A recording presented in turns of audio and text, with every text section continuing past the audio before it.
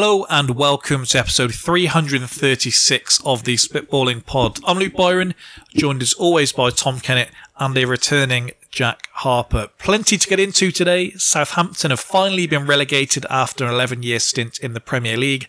Arsenal have had the final nail hammered into their title race coffin. Harry Kane has scored his 27th league goal of the season.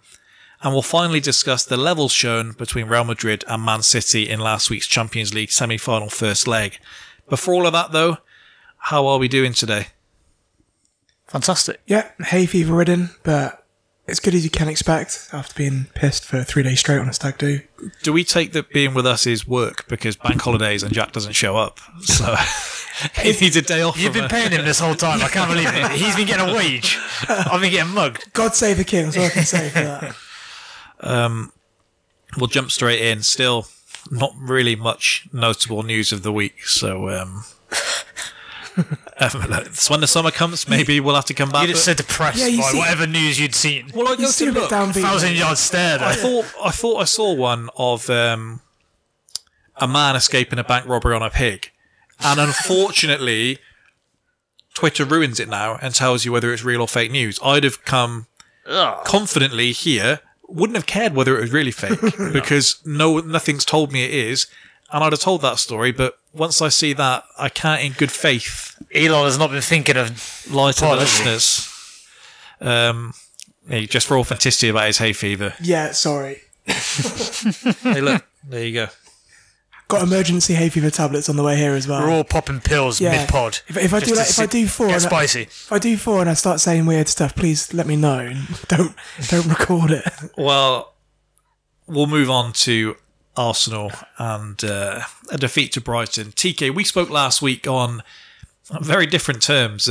Arsenal had just steamrolled Chelsea, done a very professional job on Newcastle, so much so that I actually had very few nerves going into yesterday's game, and partly because our fate was sealed, like we couldn't finish any lower. I think we all thought we weren't finishing any higher. But Arsenal as well, with nothing to play for, are usually a very dangerous outfit. I saw Morgan Gibbs-White say, hopefully Arsenal are done in the title race before they play us, and I thought that's probably the last thing you want. When we can turn on the samba ball with no repercussions, we're usually cash money. That's a good point, yeah. Ultimately, not on this occasion. No, not on this occasion. And there are a few things I saw yesterday that I expected to see. A few things I saw yesterday that I could not have foreseen. Put all my faith in Undav at the start of the season, and it takes till now. I could have seen that one coming. Once I saw that man coming on, I was like, well, he's finally going to do something. Yeah. The second I saw Lissandro score a diving header against us, it was like, something might be up with this season. But then when Reece Nelson scores against Bournemouth, I also thought something might be up with this season. Yeah, good point. If you were just looking at this game on a stat sheet, then I think the first half would look like we were dominated. But I actually thought we had the better of the first half in hindsight, because I thought in terms of the possession, and ultimately it goes the wrong way, I thought that's what we were trying to do. At the Amex, we beat them and we had 32% of the ball and scored 4 goals. Unfortunately, we tried to do the same thing twice and it didn't work second time around. But if you go back to the away game, everything we touched went in the back of the net. Ødegaard has a volley he hits into the floor. Martinelli has the one where I was raising my eyebrow because he should have squared it, and he hits it into Robert Sanchez and it squirms in. Eddie has the one that Robert Sanchez fumbles out to him, and in about the first 30 seconds, the ball falls to Saka and he can't believe his luck to take a touch and poke it in. So the idea was there, not the execution this time around. The first half, I think Arteta had coached that well. We had several opportunities and we just didn't do enough with it. It was a hard watch the first half, wasn't it? Yeah, Nothing could get going. It was a bitty game. Pretty physical. I think Brighton's clearly made a point that we're just going to get into them, which surprised me a little bit, because for all we talk about their qualities, it doesn't tend to be that streetwise, as commentators would tend to use, wouldn't tend to be what you'd use to describe Brighton. They obviously showed they had a different side to them. I think that Matoma incident really kind of set the tone a little bit, where Martinelli just decided to absolutely batter the slightest player on the pitch. I didn't think that was that bad. We see don't know. We see that all the time. I thought it was more like the force with which he ran into him was more bit of a smash. Commentator was saying, "Oh yeah, two players looking at the ball, but you definitely see him speed up when you realise he's not getting there, and then just watch." You saw Matoma, I thought, I have a bit more of that than. And like to pick on Matoma as well. I thought like Martinelli's a beefcake. Well, he's not doing it to Big Dunk. Yeah, compared to Matoma, he is. Tell you what, I was in here. I thought I could see Gary Neville in my head, and I'm telling him to get fucked when he was doing that. Now he does his pantomime. Oh, and there was the one he did it in the. That was a wasted ooh, I think. I don't think that was a. He did one ooh worthy. He did one to be a threshold to be upheld here. There was one in the Liverpool game of Spurs, and of all the incidents that were like ooh worthy, he did one, and you were like, "What the hell's happened here?" And then you saw the incident. It's like, "What the hell are you talking?" Yeah, I said it before. It really sets me off. I wish he wouldn't do that. And so he does it, and then he's saying to Martin Tyler, "I wouldn't have argued if that was a red." The two of them are. Martin Keown, maybe not the best man to call You out. didn't need that man being your soldier, your champion that went out to bat for you. The thing with Martin Keown is he can make the initial point very well, I think. The issue is when someone retorts. And then every time... when he has to elaborate in any way. Every time he looks... He's scratched beneath the surface. But he seems shocked every time that someone has questioned what he's just said. He's also got that...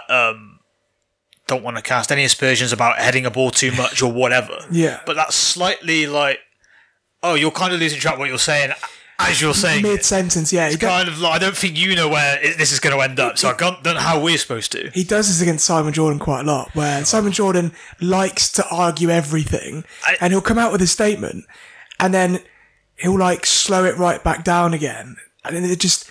He looks awful up against him. It really it's not a good look. I've always felt I never quite get the full appeal of that. Like Simon Jordan speaking on some things, but it's just stupid, really, in that it's kind of like throwing a Labrador in with a Rottweiler because you get a footballer who can't really argue his point too well, i.e. Keown. Yeah, makes a point that's pretty stupid that most people are going to disagree with. Yeah, Jordan gets into him and hammers him, and then you just get callers going, agree with everything Simon said, spot on. Well, he's just made the most obvious point that most of us would make. And Keown just can't really elaborate on it. But he's like the anti-Jason Cundy. Jason Cundy will make stupid points, but then die on that hill every single show, and he will not back down. And it's hilarious. When they go back and forth is that a lot of the time what Simon Jordan is saying in that argument isn't actually that more intelligent than what Keown is saying. He just can articulate it far better. Our friend Babs on Twitter describes him as an eloquent idiot, and I was like, I think that might be a really good way of putting it. It's like I don't know if anything you're saying actually made much sense, but it's said really nicely. Yeah. I would put slightly him posh voice in the same pool as Russell Brand. He has done the thing before where he's used words as like, I don't think that means what you think it is, but it's just a long word. Yes, Keown done that, and I did think they were particularly bad yesterday. I did see some other fans saying it because I'll usually think it and I'll say it on here, but tweeting it mid-game, only after beating Newcastle when I did see the screenshot, I think it was Jack actually, sent me this, like, your Twitter timeline to come up on your For You page, and every tweet was just me during the Newcastle game, and I was like... I hadn't been on Twitter like for all day, and then I just log on, and then everything was just Byron, just... like 3-word sentences about the game. I was like, they must have played pretty well. I read it and thought, okay, so I'll go back and forth. Some games I'll let the timelines. By the way, crazy way to follow a game if you do that. By the way, because it could be a 0-0 with nothing going on, and you'd be looking at Byron's timeline, going, "This is the craziest game I've ever seen. I can't believe it. I can't wait to watch the highlights of this one." As the game's going on, there's going to be so many ropey decisions in this exactly one. how it works. And you're looking like, oh, nothing really happened. Oh. I get the post game clarity of this afterwards because post game clarity. Are we coining that? Yeah. Every time in my head, I think if I tweet that something bad's going to happen and then it does happen, that I'm not going to be equally as annoyed. Yeah, you got that self-vindication almost. Well, if I say we concede on half-time every time, unfortunately said that at the Etihad and we did concede wrong on half-time. 2 minutes after. That, at least in some part, I was right. And that's going to offset it, even... Is that in any way a comfort? Well, it's a lot cheaper than putting on the anti bet. But by the way, yeah, good point. By the way, 20 quid yesterday. I feel like every single football fan in this country says, "Oh, we always concede on half time." My dad says it about Chaz, like, nah, we just concede all the time anyway. It's nothing about that. I think everyone goes, "Oh, we always concede." But it's just we can't defend set pieces. Yeah. And then like your record might be fantastic. Yeah. Like, every time there's a corner. I spent the season last season telling people not to say out loud that we were actually very good at defending set pieces. And then the second I said it, we just turned to garbage in the last 5 games. I think part of it was through force yesterday. He adapted. We've lost quite key parts of our build-up. No Zinchenko as well as no Saliba. All but eradicated our progression from the back. Gabriel... Especially when Tierney played. Oh, heavens. Yeah, Tierney. I came on last Monday and I said, I've fallen in love with Tierney all over again. I was selling him mid-game. I'm genuinely... I messaged you during the game saying it. If I was... like Newcastle, I'd be really worried about parting with my money for him. Just looking at that, he could barely get through that game. Physically, he just looked so done. He injured himself again crossing it. The way I started looking at him yesterday was this whole time, he's just been the slightly smarter kid in bottom set maths. Like the whole time, Well, he might be questioning how the Simon good Jordan, he's where gonna like be. you're the smartest guy at TalkSport. It's, wow, what does that mean? I don't know. Because I'm even looking at the like disrespectful way to say it, but the head down fullback. And I say that I would put Robertson in disrespectfully in that I'm essentially doing the extreme. One is Trent, I'll say one is a Robertson, and Tierney is in that camp. But he wasn't even doing that yesterday. I questioned his defensive abilities 4 or 5 podcasts ago. Yesterday, Jesus. Yeah, he was horrible. The Arsenal fans have turned on that man. Yeah. Because you're trying to control a game. And he just hoofs it. Yeah, And he doesn't even hoof it well. The thing is, like parts of the fan base, I think you remember you saying being at a game, we're doing this when you were winning. So when you're losing the game, they're definitely gonna. Well, there's been a thing that Once you've dined out on a Zinnichenks, it's very hard to go back to the Remember when- Tierney burger, isn't it? It's very difficult. I remember speaking about this at the time when Tavares came in and he had like 2 games where I didn't even think he was good, but people were saying Tierney, he might be done in this Arsenal People team. were saying there is an argument, which is Well, because he didn't start like 4 games in a row, and he had an interview and he was like, "No, it's tough. I'm used to just being in the team. This is the first time in my career this has happened." a great thing to say. Came back in, I think. Nobody's have to turn up. Oh. Tavares, I think, had a Hall of Shame performance Yes. against Newcastle at home. Martinelli, on a really cold day, chips the keeper. And Tierney came on, I think, on about 60 minutes after Tavares had just had his like 15th shot of the game. It was insane. And then he didn't really look back until he injured himself getting out of the shower on Scotland duty and didn't tell Arsenal, waited till the season was in crunch time and then twisted it again. And Tavares was in for the end of the season. Yeah, it's not great. Once you have seen Zinchenko, and people were doing this because of Tierney's cameo, I actually think we need to keep Tierney for the Champions League because we can't play Zinchenko in the Champions League. Tierney's the guy we need to have in there. If that man has a Champions League shirt on for anyone other than us, then fair play to him. I was watching the highlights back of the City game thinking, if Vinny Jr. is running at that man, at least with Zinchenko we're getting the plus side. The plus side is we're supposed to control more of the ball so that we're affected less. And there has been some things because of what Trent did to him and what else has happened Jacob Murphy did to him last week. That's the concern. That Zinchenko suddenly can't defend for 80% of the season, and breaking the season up into percentages hasn't gone well for me.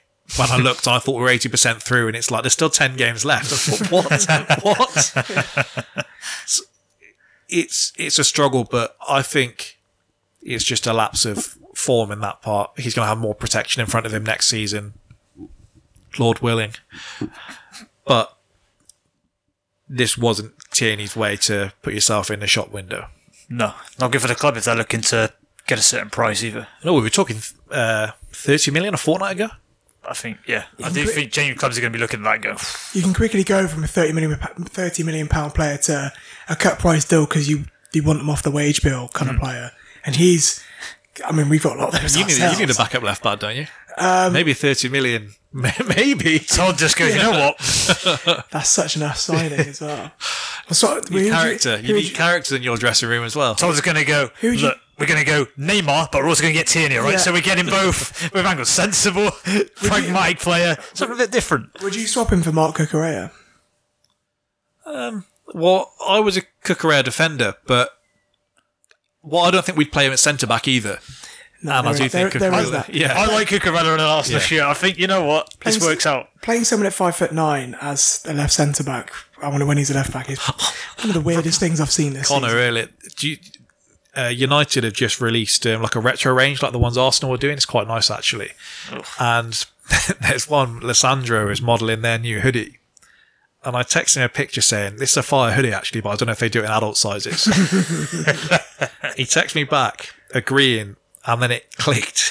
And the next message was, you piece of shit. And I just said, I was genuinely very pleased with that. And I sent it to my brother as well, but I don't think it clicked.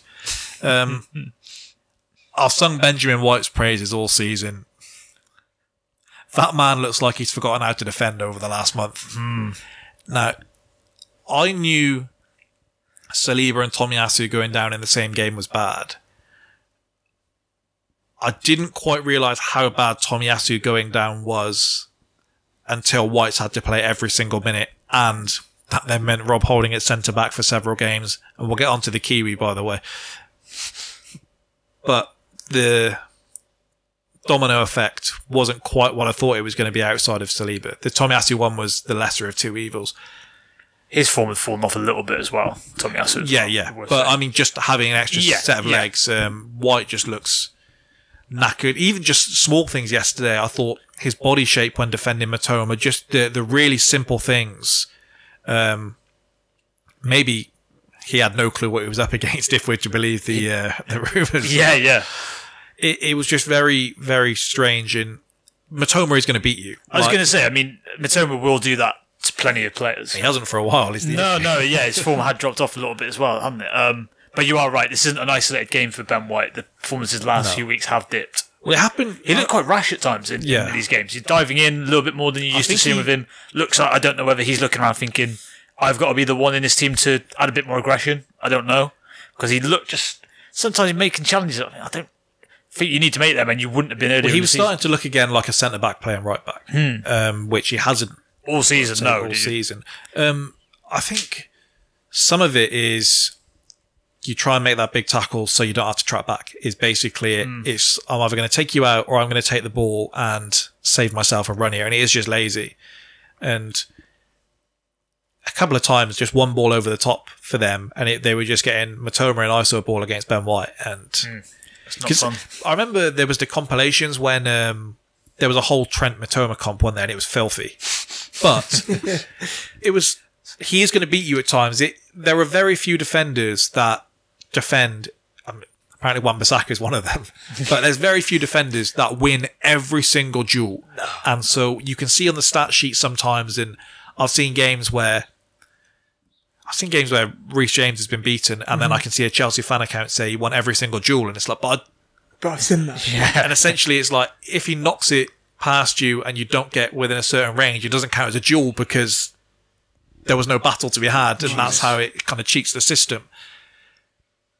So all I'm saying here is there were signs earlier on, but we were also turning the ball over at that end of the pitch several times, and we didn't make the most of it. There's the Saka one where the linesman just guesses and says it's out of play, and it isn't. The linesman, by the way, flagging offside from a throw-in. How is he still employed today? Yeah. I've heard fans when in a stadium appeal for offside from a throw-in. I think I'm embarrassed for you, but with someone who's paid to get that right, that's extra. The ref had to wave his hand down, and apologise for him. I thought I'd heard it on commentary, and I put in our group chat, did I just hear that right? And I saw one of the journos at the game say, I kid you not, the linesman has just flagged for offside from a throw-in. Now that I know he didn't score, I wish the ref had blown up. Take as many of these guys down as we can. Because Andy Madley, in not giving anything for that initial challenge, the Martinelli one, he had, if it's going to stay in your head, he had to do something. Someone has said something in his ear after that. That was a bit worse than you think it was. Because how Caicedo escaped a booking for the one on Martin, that one is far more black and white because it's something we see every game. What, in from behind, studs on the ankle. And so... And you literally see him afterwards going, high five Matoko. Yeah, and I don't blame him. He should do that. He should back his boys. But the referee just lost the game in that instance because we're saying we've not seen it from Brighton before. I don't think many refs give you the opportunity to be able to flex that. Usually they'll put a marker down and say no more of that. Mm-hmm. Yeah, it's quite weird where it was a game where he needed to get the cards out to get some more football going. It was something that definitely needed to. If we go all the way back, he refed the Arsenal Newcastle game at the Emirates. Remember, he went mental with the cards in like the first 10 minutes. He just ruined the game. Yeah, and we seem to be the only club that picks up bans for surrounding the ref, and I see it every single week. But we got like 4 charges that game, and you put this guy back on. He's just criminal. Ødegaard got gun shy. There was the one he could have pulled the trigger on where we win the ball high and he does nothing. Saka just looks knackered. Yeah, he looks flat, doesn't he? And every time he picked the ball up, I was thinking, go at him, and he just... I understand. Didn't have it in him. Arteta's made a real thing. We spoke about it, I think, after Gerrard did his kind of like, I have to walk with pins in my leg now, so don't moan at me, son. It's like, what point are you making? Gerrard was going down swinging. He was taking Tyrone Mings with him. He was doing a lot. But Arteta's been really weird with his...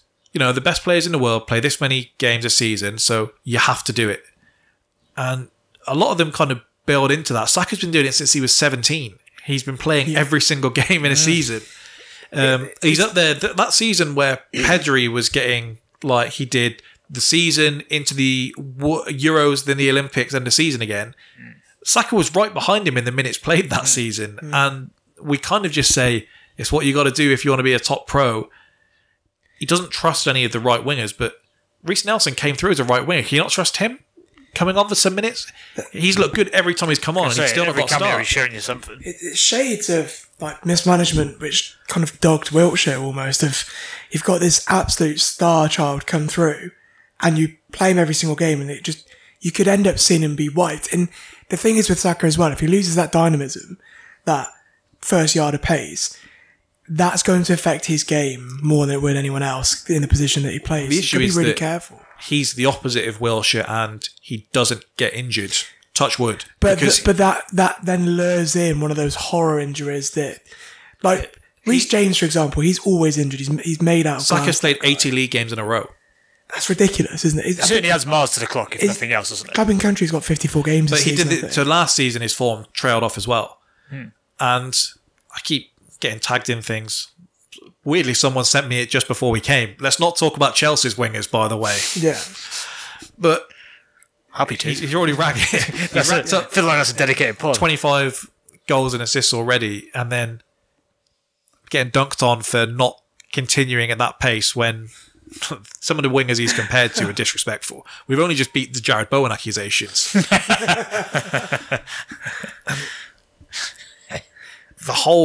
We end the game going at Brighton with Partey's form in the pit. God. Get that man the hell out of here. He's done. Jesus. By hook or by crook. Get this man how out. far, I think it might be the crook. How far out of here are we talking, Byron? 2 years left on the deal. We won't be extending it. Half our back line's missing.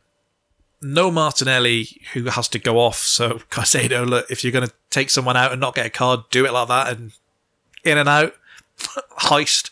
And we were just playing poorly. The goal. There is something phenomenal, by the way, about this time of year when someone goes, that could be a season done. It's like, you mean 2 games? Yeah. You mean he might be out for 2 games? I saw Ornstein, but Ornstein must have had twitchy bum when those Zinchenko trading pictures popped up. If you're going to confidently put a post out and say Zinchenko's done for the season, your credibility is on the line here. And we did this last season. A couple of journos got flushed out by being given fake news. Yeah. One journo, by the way, who somehow shows his face saying Partey was on that tour to Germany. I won't say anything else, but he guessed, got it wrong, went away. That. Yeah. He got a job working for Brentford.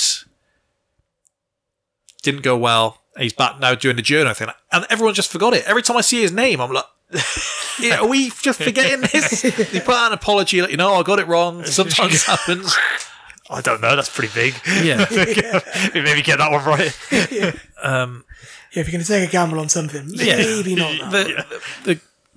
My timeline when he posted that news, fireworks, and then very quickly, I think on someone else was like, I think Arsenal actually may have just put out their list of people on tour, and it was like, no, answer some questions. The goal, I think it's weak from Tierney to not clear the initial cross back further than where it came from. I think it's weak from Tierney not to jump as it comes back in. Kivior was getting a hard time. I'm going to join in on that. But I just wanna, that's what we like to hear. I think he's technically fouled. I've seen weaker things pulled back for VAR. To confirm, I was not calling for VAR to pull it back. I'm just would like to make that clear. So it is a foul, I think, but you can't go to ground like that. I don't really care how much it hurts. I've dragged Christensen for doing similar things where he's trying to draw another centre back. I've bought my stocks in, cashed them when he's won the league. Now we've made bank. This wasn't. If Mustafi did this, we'd be on his neck. Yeah. Mustafi did do it. It was just having significantly worse is the problem. Yeah. At first, I think Gary Neville getting cooked for saying he's not putting his boot back on, is he? I thought he was putting his boot back on at first, so I can't jump on him too much. Yeah, no, I did. But yeah, sometimes you can just, if something hurts that much, you're going to go down. The issue is, I don't want to do the Sun journalist, whatever. If you're paid 50 grand a week, you don't go down there. Put your body on the line. You're a centre half. Or you sell it enough that the official blows. Yeah, if you're going to do that, you've really got to sell it. Because Enciso, the smallest guy on the pitch, can't be winning a header in the middle of your box. No. He looked like he couldn't believe it when it went in. I think everyone was just shocked. It just came in such a flash. You're like, why isn't there someone on him? And you see him, he's on the floor. And he's like, what? I was sat there like, well, there's got to be an offside or something here because this can't be happening. There's no way this guy's putting your header in. We talked about Arteta was asked in the build-up to this game about, I don't know how some of these journalists have jobs, but he basically got asked, why don't you just do what Brighton do and get all these really good players cheap? Shut up, seriously. Not quite in that, but he was asked the thing. That's so if it's so good for Brighton, if Brighton can do it, why can't you do it? You've got more resources, blah, blah, blah. And he said, look, fair play to them. It works really well. They've got a really good structure in what they do. We can't do that at Arsenal. And it's the same as Liverpool couldn't run their club like that. Depending on what competition you're in, maybe Chelsea should do a bit more of that, but no club. Horse might have bolted there. I think. We're going to talk about Southampton later. Southampton literally did this, and all it takes is they had a run of had the run with Wanyama. Bloody hell! Yeah. Højbjerg. They had like Schneider. They had like 5 or 6 that they brought in cheap, and then they sold big in a row, and then they reinvested that money and they tried to do the same again. Eventually, you'll end up with Che Adams up top, trying to keep you in the league. I read today, disrespect intended. Plenty of suitors back in the Premier League. Including on this pod. Yeah. I mean, would you have him as a backup striker? Hey, look, we need a big man. I don't know his height, to be honest. I'll take DCL. I know he's going to Everton. Yeah. I know Che Adams is going to Everton, and they go, we need a striker. They wanted him in January. Incredible. Yeah. If Mopé doesn't score you the goals to keep up, Che Adams obviously will. It's the natural. I need that man relegated. That might make up for us not winning the league. And then I don't want them to let him go. You want to make him stay in the Championship and rot, but not play. You want nothing but misery for that man. Exactly, nothing but misery for that man. I'll tell you, we can't do that. Fair play to them. Because they said, well, you want to buy Caicedo, so could you not have just bought him before? And he was like, look, the idea is good. We did it with Martinelli, so... I was going to say, is it also, he could say, like, maybe not a question for today. Maybe as like the structure of the club is maybe not a question for me to answer. Yeah, this was before the scouting department. Yeah. Revamp. I can maybe focus on another day. And I guess the most depressing thing, it looked to me like they were playing like a team that had given up and maybe just felt a bit too sorry for themselves. They So 1-0 defeated. 1-0 down. To be honest, I didn't think it would end 3-0, but I didn't feel like we would get going either.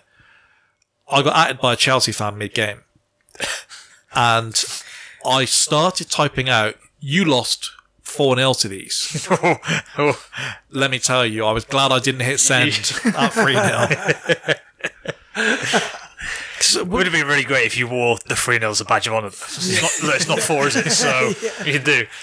Without Martinelli, we seem to lose the ability to stretch the pitch. Like Trossard, Especially when Saka's playing like that. Trossard's worst game for us by a country mile. He looked like a man that wanted to get back, and it wasn't happening. He wasn't holding the width. He doesn't have the burst of pace to force a team to go back 10 yards like Martinelli does. And either flank then, we looked a lot better when Reece Nelson came on. Yeah, what do you do with Reece Nelson? Because he looks sharp every time he comes on. And then even in this game, you seem like reluctant to give him the ball. So give him some of the balls. Now that I think everything is sealed, I think he'll feel he's giving Saka, he's punishing Saka or giving him a cop-out if he drops him. So I don't think you'll see that. But the space has just opened up with Martinelli probably being out for the season now. Just quote the thing that I don't like saying. Yeah. You've got 2 games, Reece, do something. 2 games left. We did it earlier with Eddie, but to be fair, Eddie, to get him to sign the deal was the year before, and he played like the last 4 games of the season, where we basically was like, I want him to stay, so I'm showing him that this is what you can have. It's how much you can promise him, because we offered him, I think, 35k a week, and he rejected that. I can't blame him if he wants to go and get first team football somewhere. If Brighton are in for him, then I don't see why you don't go there. Yeah. There's a number of clubs. I think there's 10, yourself to Wolves. There's 10 clubs in the league. Don't make me name them, that he at least has a look in with. I'm not saying he starts for 10 clubs, but he's at least in and around with 10 clubs, and he gets more game time than he would with Arsenal. I said it with Smith Rowe. I've just got one little thing on before we move forward. I said that I think some players that would usually push for a move may stay because they feel they've earned the right to play in the Champions League with Arsenal. It's a bit different when you've got to sign a contract to do it. Yeah. I think they'll try. I think there's a big thing about at least making money from these Hale End guys, so I think they'll try and do that, but I can't begrudge him either way. I think I got a message from Delaney yesterday, and he said, if you had 230 million to spend this summer, I don't know why it's so specific, how would you spend it? It goes 100 million on Rice. It barely goes as far as you think it goes. I think I got like 3 players in there, and it was so if you can save yourself a backup right winger signing by keeping Reece Nelson, I think you try and do that. Promise him what you need to promise him and worry about it down the line. That's how it works. The football manager, key player, absolutely. I text Troy yesterday and said it's crazy that if someone from the future came back, and I don't know why this is what they've come back to tell me, but if Martin McFly comes back and he's like, I've got to tell you this, Arsenal spend 150 million in the summer, and then he vanishes. I'd be disappointed that you've only spent 150 million, and it's crazy that that's where we are now. And I think if maybe Chelsea, you're such an anomaly in these conversations. I know, it's strange. I'd be happy if that was the case. Stop spending money. But if me, you, a United fan, Spurs fan, whoever got told you're only spending 150 million this summer, you'd all be disappointed. Well, I think our fans should maybe get used to that idea. I'll be honest. We balk at the idea. How much should Jude Bellingham? I didn't know he was going to cost that. Not a clue. You got that war chest, don't you worry. Last thing I have here, if I was going to take any positive from the game at all, Rockworth does this when we start doing a podcast. It's an alien invasion. Someone playing laser tag, I think. I don't know what the hell. This is someone from the future visiting league. Arsenal are only going to spend 150 million. I hate to break it to you. hopefully that. I don't know how loud that's being picked up, but we'll carry on. I think we'll reflect on the title race more in the next few weeks. I've got Troy coming. I'll do something with him. We've got our end of season podcast that we'll do.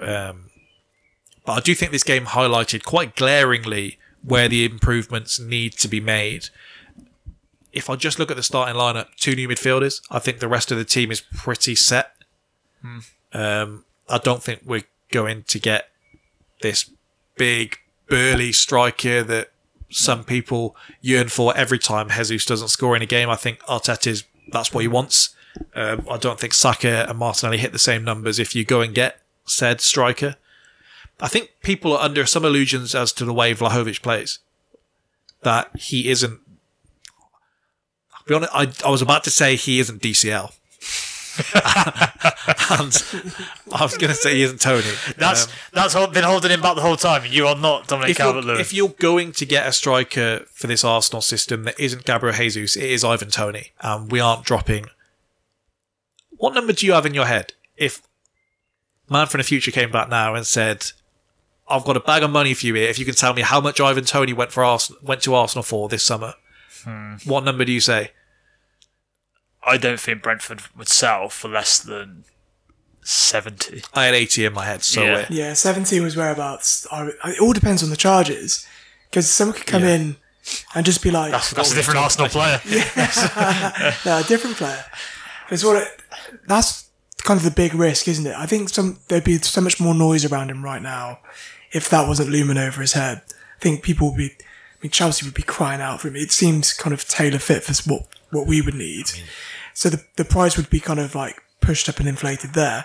Whereas the lack of noise could actually help someone here. You could maybe get him for 50. Well, the fact that I think those internally at United must think they're above him is good news for everyone else. That's another thing. I do wonder what clubs think they're a bit he's not fashionable enough for them. Which, to me, I'd be having nightmares if Tony signed for United. I think he'd be fucking great. And I quite like him, so that'd be really annoying. New left centre mid, we know we want. Let's see if it happens. New defensive midfielder.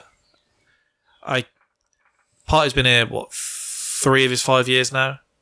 I can't... If someone shows you time and time again that they're going to buckle at this time of the season... There's a little James Harden in him, isn't there? If you're not Every time the going's got tough, this guy's... If he's not injured, he's playing like shit. And I'm not sure which I'd rather. When he's bad, it's really bad as well. It's really bad. It wasn't J2O's best game yesterday, but balled out against Newcastle. No, it wasn't a good game for him. He had a space on the back of my Arsenal shirt last week. He needs at least one more good one to try and get himself back there. There's certain players I will not disgrace I will not disgrace their name by putting it on that away shirt, because it's the worst kit I've ever seen. So out of respect to them, you won't get the name. Yeah, you showed me the kit. Yeah. Have you seen this? Yeah, that is a... For a club that usually bangs with their kits... They got drunk on the success, didn't they? They thought, we'll get a bit fancy. Yeah. Returning to the Champions League in that abomination. We can't go to the Bernabeu in that. 3 weeks ago, I thought we were winning the Champions League. In fact, I think I said, right, won't win the league this year, Champions League next year. Not in that kit. And you're going to be going, I actually don't want to win it because we'll look horrible. The establishment will not let us win the Champions League in that kit. Backup fullbacks, very much needed. Tierney. In the words of what you would call a great man, it's time to go. A Saliba backup, we've gone from a 93-point pace to a 63-point pace without Saliba. We went from a team that came 5th, and then at times this season we've lost the 3 players that are the difference in our team, and we've gone back to playing like a team that came 5th, and some people are like crazy shocked about this. I mean, it's unfortunate that other players that were playing well also then started shitting the bed. Yeah, I'll put on the... I keep having people that want me to give a straight answer. Was it a bottle? Did you bottle the league? And I've enjoyed the level to which it's been put on the spot. What do you say those words? Say them to me. I think there's somewhere, and I'm not the first person to say this, we were in a very good position. Man City have been very good, and the pressure clearly to some extent, as well as some other factors, have led to a reduce in form. It's not quite as simple as you bottled the league, but there's also some points that you can't ignore. Yeah. Arteta yesterday, that's the most critical I've ever seen him be about the players. I don't know if you've seen this interview. Yeah. Basically came out and apologised, didn't he? No, the one before. The one before, he said, we've got some things to think about, because if you show me this at this time of the season with what we're competing for, you can do that again. And ultimately, I can't allow you to be in that position to do it again. Blimey. And then he said, but it's all my fault entirely, so it doesn't really work. Remembered where he was. Oh, shit. The idea with managers that you get it, and even with more experienced managers, that you kind of are what you are and you can't improve. Now, some managers have shown us Wenger wasn't going to change. Sam Allardyce, he will tell you quite proudly he's not going to change. The idea that Arteta, whoever, is not going to improve from here on in the same way the players do, you at least hope isn't the case. And I think he's shown us enough. We've gone from 5th to 2nd. We'll see what happens next year. But that's... I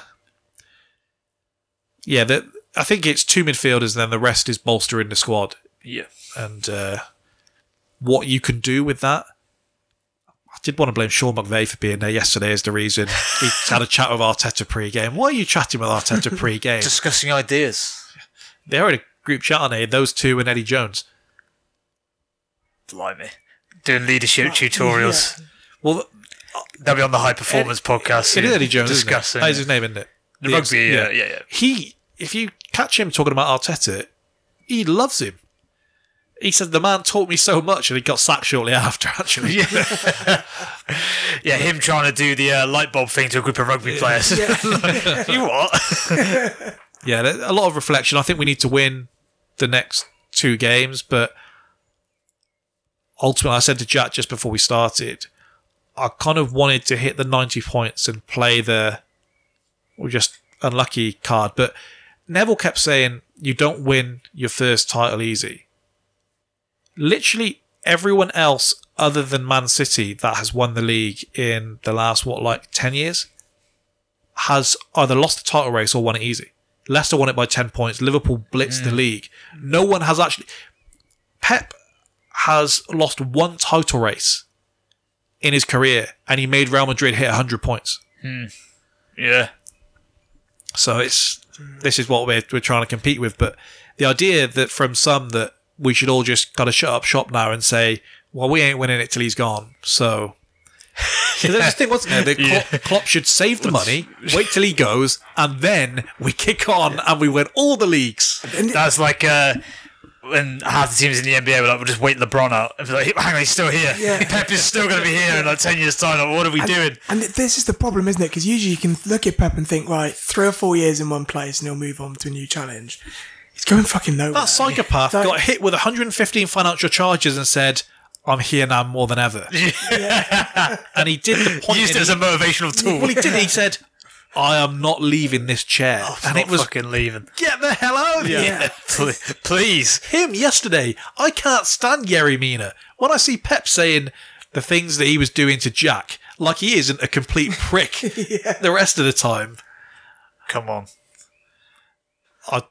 Did anyone keep that game on? The second City went 1-0 up. No. Fuck that. No, God, no. Went back to playing Spider-Man for the 3rd time. Like, if you actually watch that game, City just had 3 moments of complete brilliance, and that's what swung it for them. Everton were breaking fairly well, and they had more of the game than I thought they would. But 2 absolutely brilliant goals from Gundogan and then Haaland doing Haaland, and they win that whole game 3-0. James Garner. Christ alive. There's a reason United didn't fight to keep him, and there's a reason Everton did sign him. The man had 2 open runners on a fast break and played it to Calvert-Lewin, the only man with 3 defenders around him. What the hell is wrong with him? There's having an eye for a pass, and then he's like me without my glasses on. Yeah, I did always wonder about the... he's had a good year in the Championship, so United fans are like, right, he's going to come in and change our midfield. I was curious about that. The club obviously knew better. I wanted to bask in that Pickford performance, and unfortunately, the games were too close together. Because couldn't give you a day, huh? That picture of him diving It's killing me. It's killing me. I'm glad Kane went on him after. He did. Big time. Saying he's a good... I'm being told he's a good keeper. He's not a good keeper. The best, Kane doing his little pause when he does it as well. He's like, it's not a top keeper. Little T-Rex. Anyway. The only positive I did think for the Brighton game was that I think Arteta will look at some of the players in terms of their physical level as well, and realise I think he does have the bolster to the squad a bit. I think he could have kidded himself that, like a lot of coaches that say, I want to work with a small group, I think he might have kidded himself that you didn't need reinforcements quite as much as maybe you do in terms of squad depth. I think now he'll look at that and go, yeah, maybe I do need to tailor the approach a little bit. Well, City, we've technically used more players than City this season, but it's been by force. City have Pep has about 18 players he trusts, and he doesn't really trust Laporte. He doesn't really trust several of the others, but they're good enough that he can use them enough to do it. We've got about 15 players that he trusts. Yeah. Thierry yesterday, the Croydon De Bruyne has lost his burst, hasn't he? He does not have that jolt to go anymore. It's a sad day. You're writing him off. You're saying he's done. I'm not writing because I don't. We did this last week, but I don't think the price deteriorates enough between now and January that it's worth selling him. This is why do you wait for his stock to plummet this much and then sell him? It makes no sense. Yeah. But that Arteta does that, doesn't he? Where it's just his subs are so weird when he just basically says he's got to learn from. I've not trusted you at any point. We laughed at Frank playing Aubameyang against us. All he thought was funny. Well, yeah, pretty much. You know that in between his meme where he comes out of the toilet. What'd you do that for? Funny. Yeah. Well, that was Aubameyang playing against Arsenal. And this was just I've not used him for a while. Yeah. Let's just see if it works. And unfortunately, it didn't. Harry Kane then. So Harry Kane scored his 27th goal of the campaign on Saturday afternoon with the most dubious of penalties. How the hell did they give that? How does he always get that penalty? Bizarre. Ball's gone. He puts his two legs together, trips himself, and runs into the keeper. Yeah. And the ball, he's never keeping in, either, by the way. I don't know anyone else that gets that penalty. I'm fairly confident as well that I'm sure Martinez gets a touch on his forearm from the ball. I'm sure it moves slightly. When Tim Sherwood was shocked it was given, I knew. So hang on. But it's the Kane dives, the mermaid thing, just like you said, where he puts his own legs together and then it shoves his ass in the air and then makes a meal of it. Like, he's done it so many times. Yes. I mean, in an England shirt, great. Let's hope no one catches on, but... Well, it's not worth it. Yeah. Like, the commentator was saying, I think it's like the 24th penalty that he scored in the row for Spurs. Like, yeah, but the one goal this season that actually mattered, and he didn't do it. That's country down. I'll go to you first, TK, because after what's just been said, the next question seems to fit better with Jack. Are we appreciating this season enough? And if not, is that down to anything more than just Haaland being in the league? So, are we appreciating this enough from Kane? Yeah, 27 goals. Yeah, it did feel like it was 27 goals by stealth to me. When they said 27 goals, I was like, fuck, where did they come from? I told you what they do with their points. They've forgotten recently. Yeah. Maybe. But he's playing in a team that has been horrible. And so they're getting a lot of flack. I genuinely... They're hard watch, and maybe that's what's sort of changing our appreciation of it. I genuinely think that Spurs are us, but with someone that can get 27 goals a season. If you take Kane out of that team, and they are us this season forever until they get someone good enough. Because as soon as he leaves... If Richie Lab was a starter, he'd score the goal. Yeah, don't worry. Yeah. But Chelsea tried to get him, by the way. It could have been so much more funny. Richarlison. Oh, God. You tried to pinch him late and he basically said, I've already committed to Spurs. You tried to do the same with Jesus and he said, thank you. Yeah, I was too kind of caught up in the old Rafinha thing. Remember that happened? We're now back in. We're now back in for him. That happened the whole summer, didn't it? But, I mean, it carried on into January, but anyone else was linked with, Chelsea just kept waiting till it was too late and then trying to pinch them. It only worked with Cucurella because City were like, we're not paying 60 million for Cucurella. And you were like, well, we have to get one. Well, we're here now. I think we've just got drunk off the old kind of Willian, they bought his flight chant and thought, right, let's roll this back and just That keep worked so doing well. it. I will say, I was at Reading Festival the year that broke, and it was like, what? I think it was Langston, or maybe Trick was like, Willian signed for Chelsea. I was like, what? what? Unless there's a false memory, but I think that's right. No, that's pretty. They literally was in Spurs. No, I'm thinking if the year adds up, but I'm sure that. I think it was. Well, the good news is nobody listening to this is going to check you on it. Yeah, Nobody is going to. sure. Was Luke at Reading Festival that year? I don't know. For the avid listener, I've mentioned the year very clearly. Yeah. So I don't want people to think I'm lying. You said about he might just be the only difference. I think from the inside, you might not even appreciate how bad you are. No, I know how bad we are. Because that I've sat there. I don't want to defend. That feels disrespectful. That feels very. Do you think disrespectful. there's a big gap between Spurs and Chelsea then? Yeah, I do. Outside of just Harry Kane? When I see, I'm not sure about when that. I watch Spurs, I think they're both horrible. at least see some level of structure. It's not working, Yeah. but I at least see what they're trying Like the to offside do. goals against Villa, you can see what their tactic was. They were just off marginally each time with Son and whatnot. I said to get that. TK, I mean, you listened to the other podcast you were on. I don't know if you tuned in to hear us talk about Chelsea last week. I didn't appreciate how bad you were until I saw it properly Yeah. in front of my eyes. When 15 seconds in, I saw 8 men press one ball. I could not believe my eyes. We are so bad. I get that. And I understand that Spurs' patterns of play can do that, but they have the players in Kane and Son for those patterns of They're play. awful as well. I genuinely feel that our team halfway through the season, because we weren't playing too badly before the World Cup. We were playing poorly, but not to what we've seen now. They've all just given up. I genuinely feel they're being told what to do and just aren't doing it because they just don't care. And they also know as well, we've been doing this for 6 months without a striker and no goals are going in. So what is the point of us doing it? Full stop. I genuinely, that's the only thing that's holding out much hope for next season is the fact that, right. These players who don't give a fuck will start giving a fuck. We'll start caring. Because if they don't, we're in serious trouble. Spurs are so it's not even funny anymore. I didn't even clock they lost to Villa. I was pretty sure they would lose. My away flash to Villa, scores I was pretty sure. said it went 2-2, and I was like, and then I just didn't even bother checking, and I sort of, and that was kind of it. Like, it wasn't. They've taken that away from me. It's the most Spurs thing ever. In the week, Kane talks about the Conference League and says, well, we've not won a trophy for a while, so we should at least go and win that. And then they lose to try and get themselves out of the Conference League. God's sake. How much damage did the World Cup do to his PR?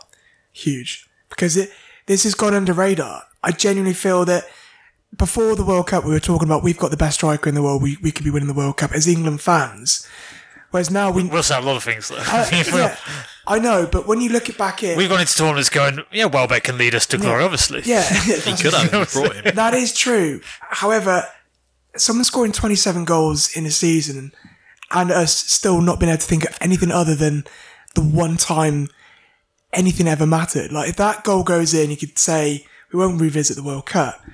But that has tarnished his reputation, I feel, this season, because no one can bring ourselves to say what good season he's had, because everyone will just point at that one moment and say he hasn't, because that's where he can score 27, like you said earlier about Arsenal, when they rock up with nothing to play for, then it all rolls out.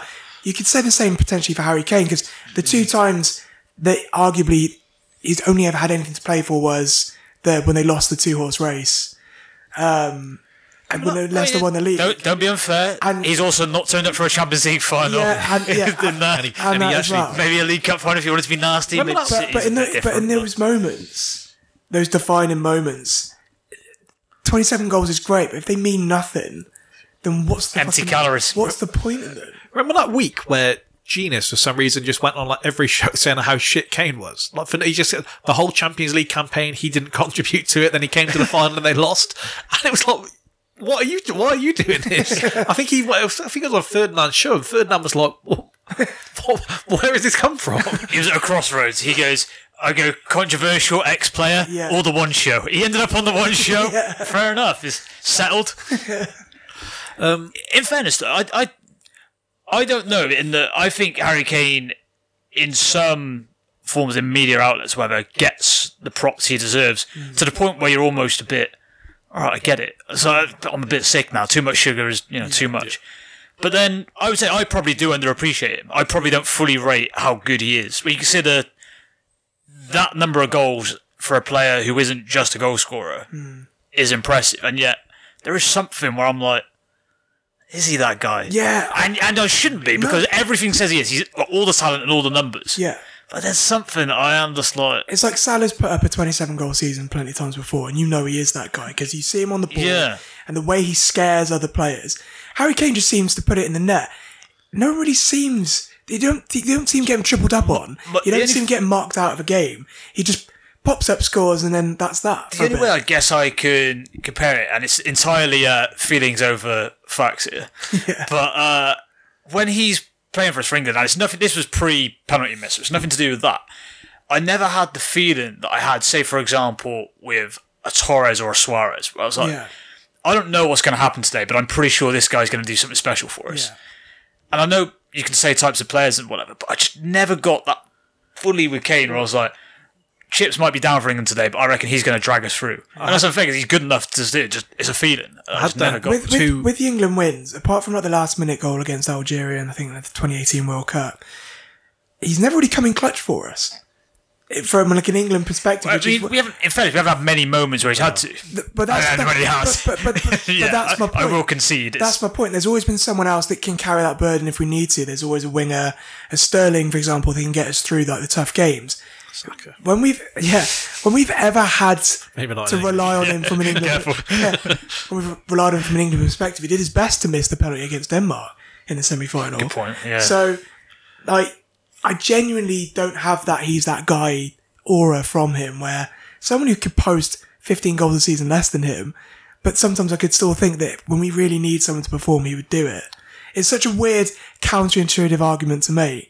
But I think that's just where I sit on that fence. Well, two separate questions, which I guess tie in with each other. Firstly, is he just not interesting enough as a person? That's a big thing with Haaland, is this whole robot thing. And separately, does the lack of variety in his goals harm him? In what you just said with Suarez, he doesn't feel box office. No, there is something to that, isn't there? That he does seem relatively mundane. A nice enough guy, but nothing else to it. Haaland... I know he's just gone almost 50 goals, or over 50 goals a season in this season, but if you'd ask me what kind of goal he scored against Everton, I'd have been able to tell you exactly what the goal was like. I was going to say, because then Kane's got a wider variety of goals than Haaland. Yeah. He should be more interesting than Haaland. Like, it just doesn't. But Haaland, every so often he chucks in one of them like acrobatic ones, which are always like a sidewaysy one. Oh, Lampard, you score a couple of them for England, like the sideways volley kind of thing. But I never... Kane's got almost every shot in the book. I guess like playing for Man. You don't see that. If I think of Kane, I think of that low driving one into the far corner. Yeah, the kind of curler, kind of. No, literally not curler. He hits it straight into the other corner. Yeah, I don't know. I think Kane was box off at one point. That goal at White Hart Lane against Arsenal, where from the touchline, and that might sum it up perfectly. That was for a draw. Yeah, that's the most iconic goal of his career. My thing on it might be just the longest hangover ever from when he first was introduced to the team, where it was like, oh, this is quite funny. This guy that was fairly average on loan at Leyton Orient is scoring some goals. Oh, this is quite funny. And then, oh no, he's actually very good. This isn't just like, this isn't lightning in a bottle. That's what, exactly. Back when I didn't realise how shite that Footy Accum's page is. Now it might be the worst social media page I've seen. You used to love their footy banter. Come on. No. When I used to see them tweet, and there would be the same bloke that would reply to everything like, haha, class that, mate. Are you having a bet tonight? When they would just give you the William Hill promo codes and shit like that. Could this season be the wake-up call that he needs? Like, he must see the prop that Rashford's had 2 good months this season and he's going to get in team of the season. Should he not see that and know what he would get if he was wearing a red shirt? Yeah. Not an Arsenal one. Wouldn't take him. Can't play the false nine for us like Jesus. He'd be great in that role, if you sound.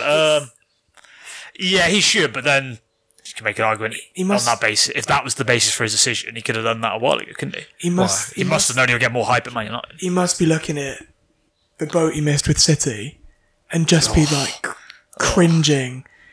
Sat like Bill Murray at the end of Space Jam, like Larry, that could have been me. Yeah, exactly. If you're because he did the half arsehole like that's a metric, but he did half the job.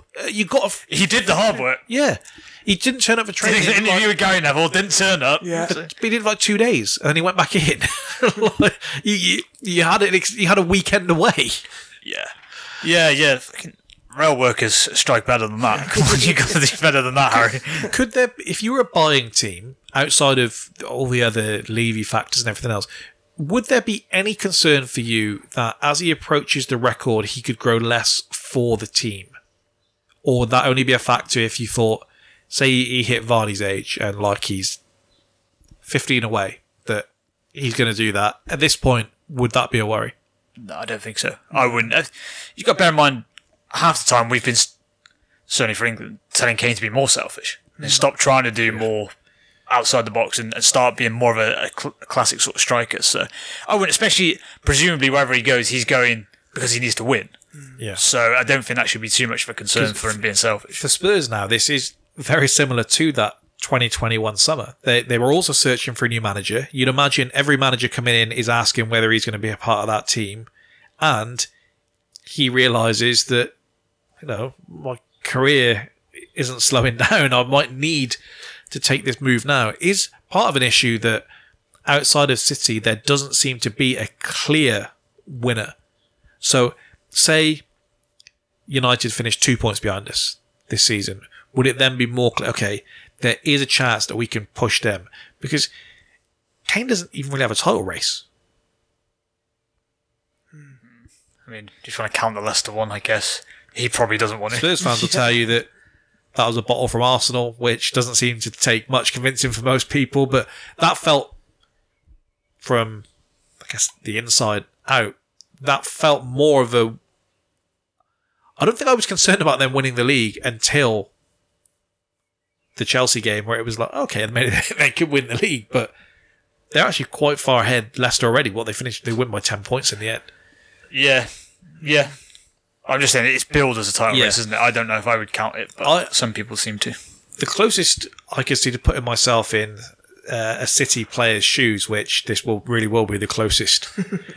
That season was far less stressful because I didn't really even think about the title. Then we get the goal against Leicester, Welbeck, to win it, and we go top of the league, and it's like, oh, actually we could win the league. Yeah, and then Giroud just never scores again, and so then we didn't really get the hope. But chasing them for that period of time was a lot nicer than it has been. This has been one of the longest seasons of my life, and I've got nothing to show for it.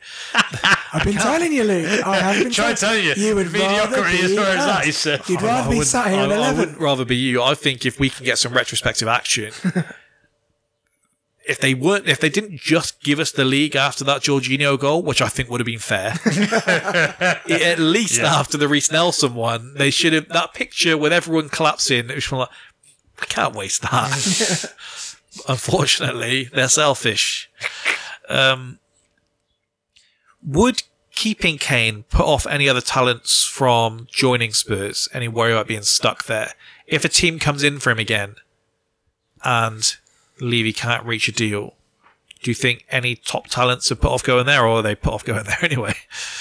Yeah, I don't know. I'd be more put off probably by the club selling it, because I'd be going, well, your best, I think I've said it on the podcast previously, but your best player, who supposedly loves the club, is a boy fan, questionable, is saying, I don't think they can win. And you're saying, okay, I don't think we can either, we're selling you. Does there not need at the very least, maybe we're saying we're on a rebuild. So if you're a top player, why do I want to be part of that? Does there not need to be some reason in it, though? So at a point when it feels like everyone's winning in that deal, and then they still don't let you go, or maybe puts you off. Would it put anyone off contract talks? Not there isn't really anyone outside of Son who they should cash in on as well. But I certainly felt if they could have got a certain amount of money out of City at the time, there was something to be said for this is a a move that works for all parties. But even then, I'd say it was questionable. The thing that I think with him now, this summer, not just his advantage in age, I really do think this Spurs team is the worst I've seen in a while. In terms of, I could see how he might think, well, we're quite close to winning something with previous sort of incarnations of this team. I think the squad has got slowly worse. Obviously, the managerial situation is up in the air, and the guys at the top are better. Arsenal obviously have got significantly better. City. Newcastle are only going to get better. United seem to be trending in the right direction. I don't know how close Spurs are to winning any of the sort of the big trophies. So, in that respect, I think he's got. This is the summer to jump, and I don't think anyone can really begrudge him. How much do you think it? Whereas previously, I was kind of poured scorn on the idea of him joining United, because at times I understand it's Man United, they're a big club, the name and everything. But there's been times where Spurs, I think, are a better team than them. Yeah. So like, okay, you want to leave Spurs to win things. How the hell is United the right option? Now, they are a better destination for winning things than Spurs are in the near future. And I think as well, you look at it from a longevity perspective, and the proof's in the pudding with their ownership structure and how much. I know we make a lot about how much they spent under Conte, but they're never going to just go out and, I know we don't particularly like the way Todd Bowley's done it, but they're never just going to go and throw money at stuff in the hopes it works. I don't think any I think other club in history is going to do that. We're all looking at Spurs going, a bit more Todd in you. I think if they went to United and they had a really shit season, you would back the fact that they were going to put it right, because they can't.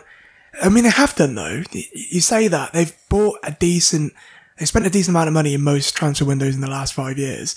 It hasn't worked. Hasn't always worked, no. But they've gone and won themselves a trophy this season, which is more than what you. I told you my thoughts. Which is more than what any of us have got. So we had a title race. But, yeah, forget that. But this is my point. If you we beat them 7-0. If you're Harry Kane right now, don't forget. If you stay in England and go to a club where you know that if it doesn't go right one season, it's going to get put right the next, which is most clubs other than Spurs, right? That ain't Chelsea. That is not taking one season. No, it's not going to take one season at Chelsea, but that's a whole nother equation. Usually, if this was Roman and we hadn't just spent all that money and we just finished 10th. Can we stop glorifying a war criminal? No. It was the best thing that ever happened to our football club. Well, last thing on Harry Kane. How much do you think it does or doesn't bother him that Poch has gone to Chelsea?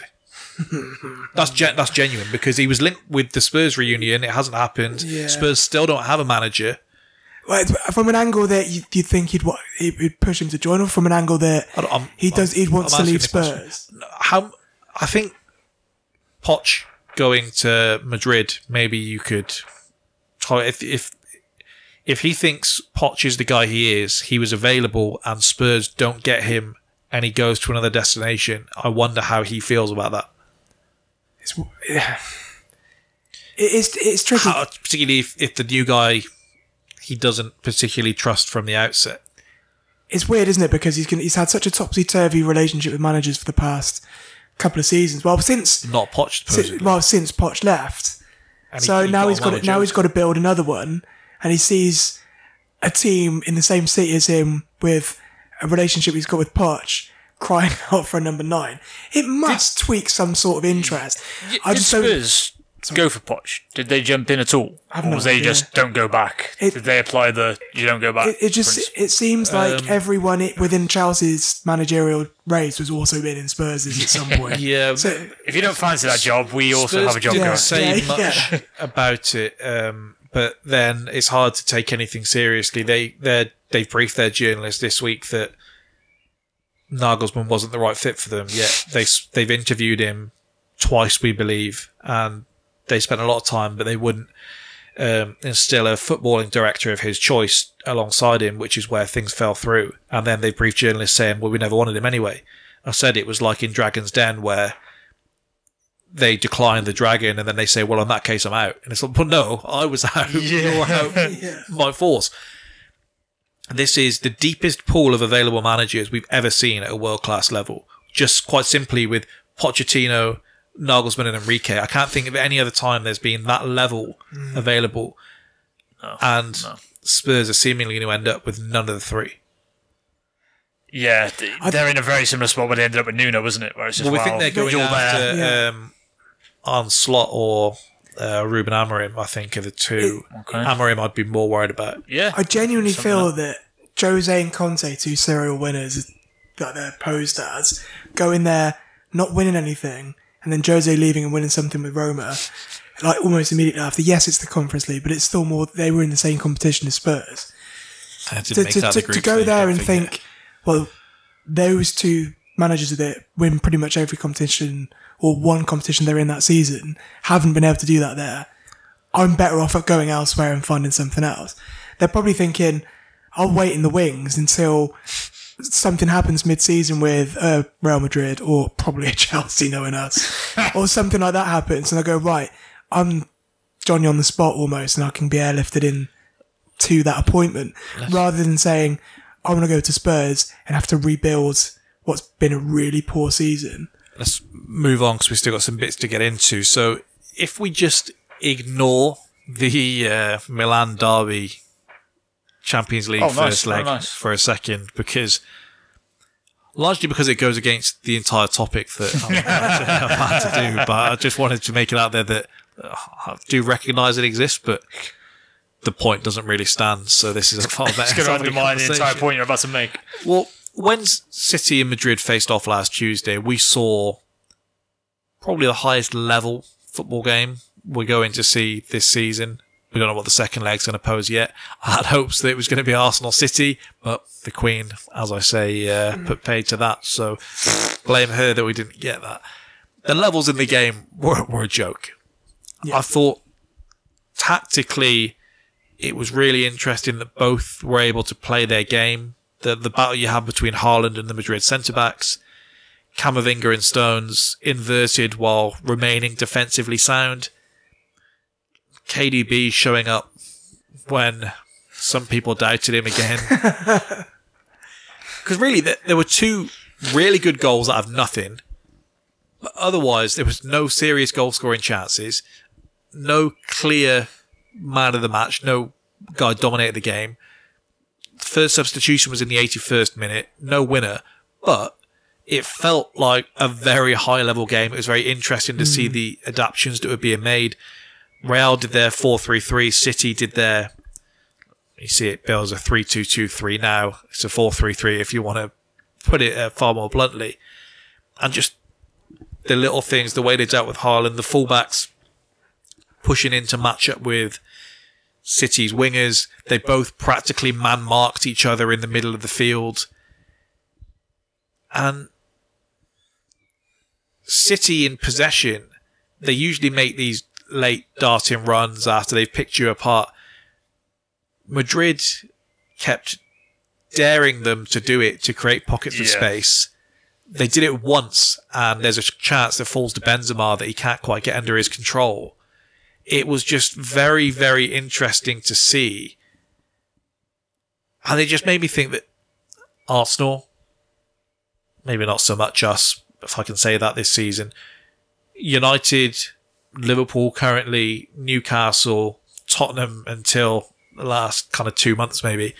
The whole season, from a point, has been getting in the Champions League.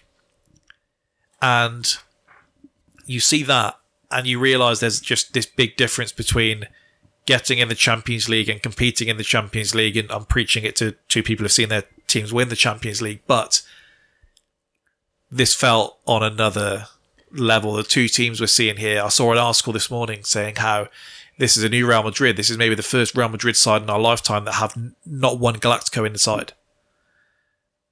And yet, as a team, they're maybe more interesting than they have been with the players they're bringing through, what they're doing, the fact that there seems to be some level of stability at the club, everything about it. And it was high level, wasn't it? As you said, just an interest. You are right, where you could see Madrid like daring them to do certain things, and that sort of respect, but also a bit of fear that City had, like knowing, I know what you want me to do, I'm not going to do it, but kind of almost sometimes not being able to help himself. It was interesting, but probably nice for Ancelotti to have some props in that regard and not just be, he just puts 11 players out, raises his eyebrow and they do something. It's probably nice for him to get some sort of, they're actually tactically doing something in this game. Yeah, it's really, really interesting, and there has been an added thing for me here in that before I could kind of watch the City games and if they win, they win. If they don't, I mean, I was watching this like I was watching my mortal enemy fight my best mate in a fight to the death. And it was you seem to have gone off them a little bit. It's weird. Some of their players I don't seem so keen on. That's just Grealish. He's just so jarring. Everything about it. But it did make, I was looking at some of our players and if some of the things that have been said this season, I think our away record has been up there with the best in the league, particularly when we had Saliba there. We had the best away defensive record in the league. And then you think, but would they keep going there? Yeah. And the Milan thing does, as I say, negate the point because I watch us outside of the last couple of months and say, well, we're a better team than them. But there's also something different about playing in Europe. There's, even in the league this season, when we were blitzing teams, we'd go to the Europa League on a Thursday with some changes I know, and it was just completely different. And I think one thing that may benefit us next season is we're going to be going at one gear. We aren't going to be, no, it's the Europa League. It's going to be, we have to win every single one of these games. But the whole thing is different. Chelsea had more success in Europe this year than they had in the league. And Borussia Dortmund are in a title race there in Germany. And Chelsea have lost twice to Southampton this year. Yeah. It's It's the occasion that you play. And that's what I came back to before, where I just think they just don't care. Because in the Champions League, we look like a completely different team this season. And we were in the tie against Real Madrid until Cucurella does something really stupid. You're always going to concede one, probably, against Real Madrid. It's, can you score against it? How has Cucurella got the blame for Chilwell getting sent off? Because he rushes out and creates the space, which meant Chilwell had to get himself sent off. Or Chile. And then they go, because at that point... One thing I don't like is blaming a loss on one man. you did not see... Oh, yeah. I've just thought of Rob Holding in the Champions League. But the second leg, when we're already 2-0 down, is because obviously we've played them in the last round, so I've seen this level up close. I was like 3 yards away from the pitch because I've got really good seats. And the levels that they were... the only way I can attribute to it is the tall guy with his hand on the little kid's head, scrapping. We're like throwing punches and they're landing about 4 feet short of where we need to be doing it. We huffed and puffed and they didn't even get out of second gear. They were just sat there waiting for us to make a mistake. And it's us. So we made a couple of mistakes and they just punished it. And the composure, the difference in composure that they have versus what we had. It was balls bobbling around in the box. There was 3 defenders there and they were just playing one-touch passes around, not rashly shooting because the keeper's off his line. They passed it round in a circle and then just tapped it into an empty net. And that's the composure you get from being there consistently and being Real Madrid and having that level of control over a European tie. And we didn't see it as much because obviously City, they showed a lot more respect to for obvious reasons this season. But they were, like you said, sat in waiting for them to do something, waiting for them to create some space, just sat back. And because they know they've got the players to go and score out of nothing like Vinicius did.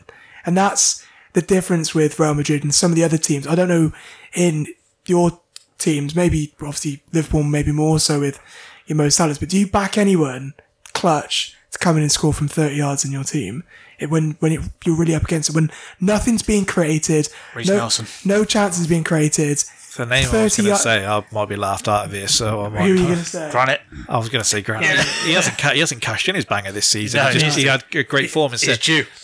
I would say Saka is probably the most clutch player on our team, but the last 2 months is probably not the time to. It's not the time to. Or not the time to advance that argument after a year final either. But. Of course, but my point is with Real Madrid, they can sit in knowing that like. I think last season, for example, when we went to the Bernabeu and we were 3-0 out with 10 minutes to go, scored a fourth, but it was disallowed for offside. We were running right, but then all of a sudden, Modric and Vinicius combine twice, and then we lose the tie after all of that hard work and effort that we put in, and that's the difference they have over.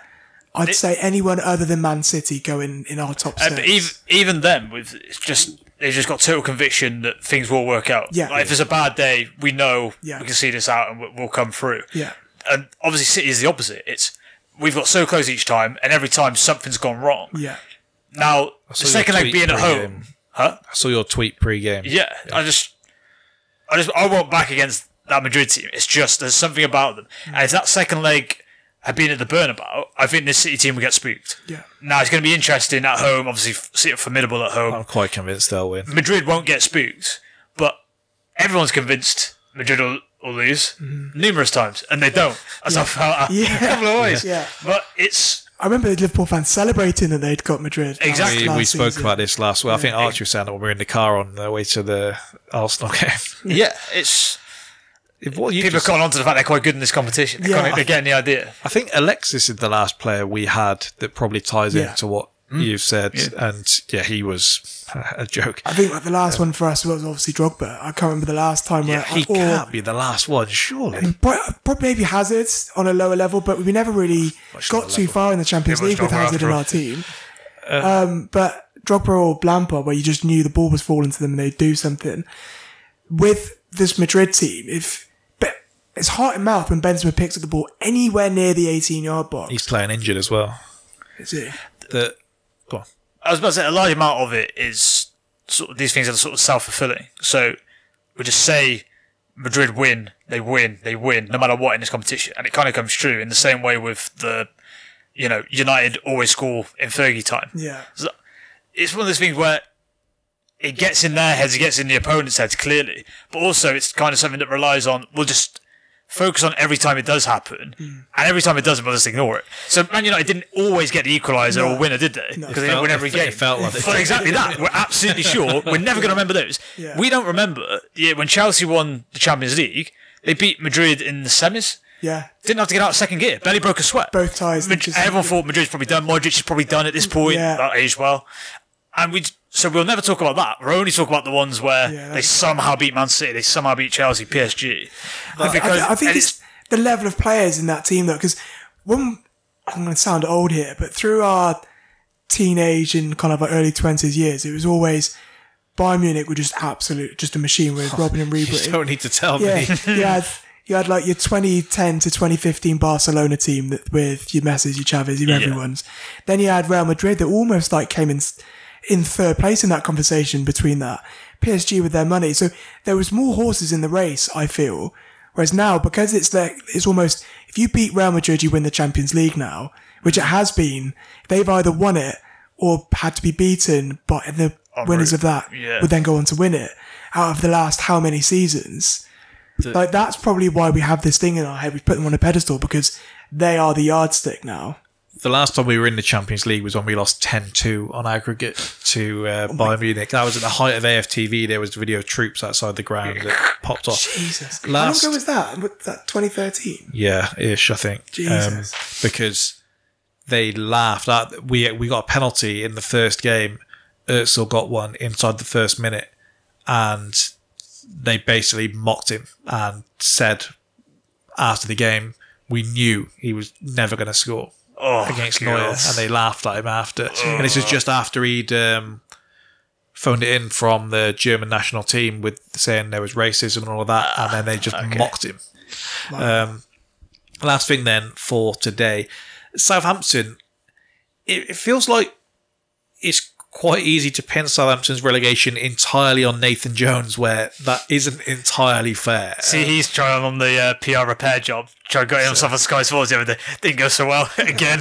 Never one was like, what's this guy talking about? It's also confusing when the bottom place side in the Premier League may be poached more than the two remaining sides that will go down with them. And TK, this is going back to the very early days of the podcast, but I remember your confusion, which, to be fair, has aged well, when speaking about that Norwich back line that everyone was purchasing from, and you said, well, they're the worst defence in the league. I don't really know what everyone's... Why are we having a bidding war for Jamal Lewis? We just watch the team get battered every week. Jamal Lewis, Ben Godfrey, Max Aarons.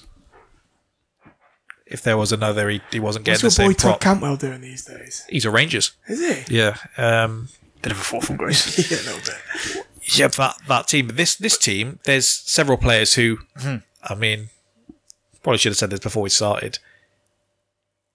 I've got the players they signed here, which obviously a big part of where things went wrong. The strategy of choosing to sign the young players rather than the experienced ones that have been here before.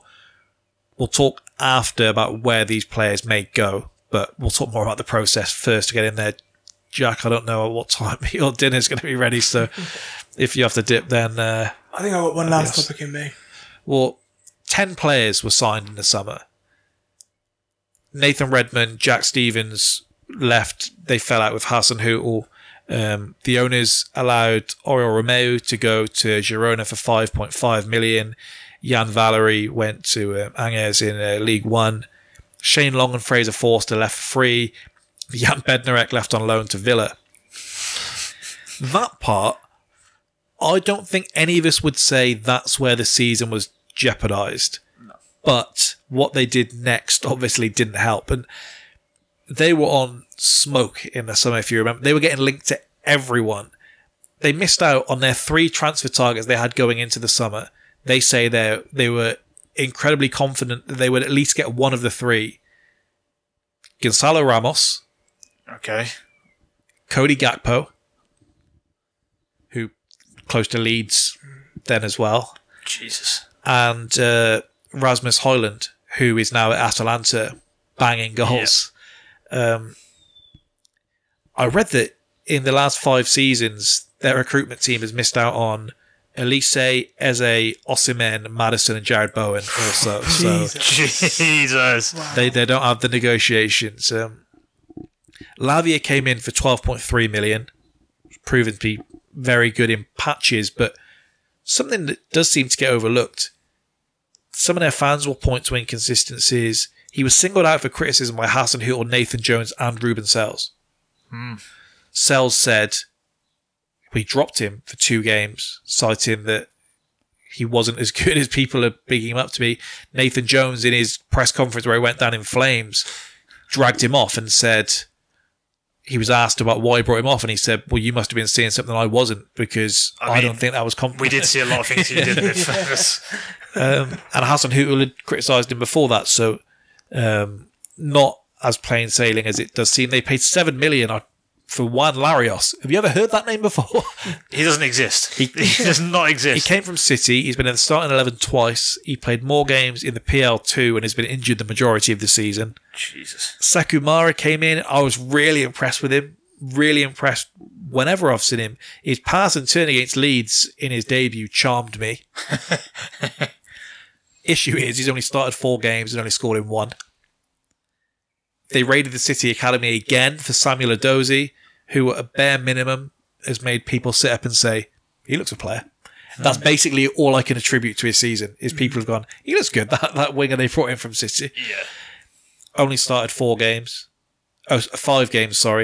played in 17, never completed 90. Sulemana came in January for 25 mil, started in 11 games, 1 assist to his name.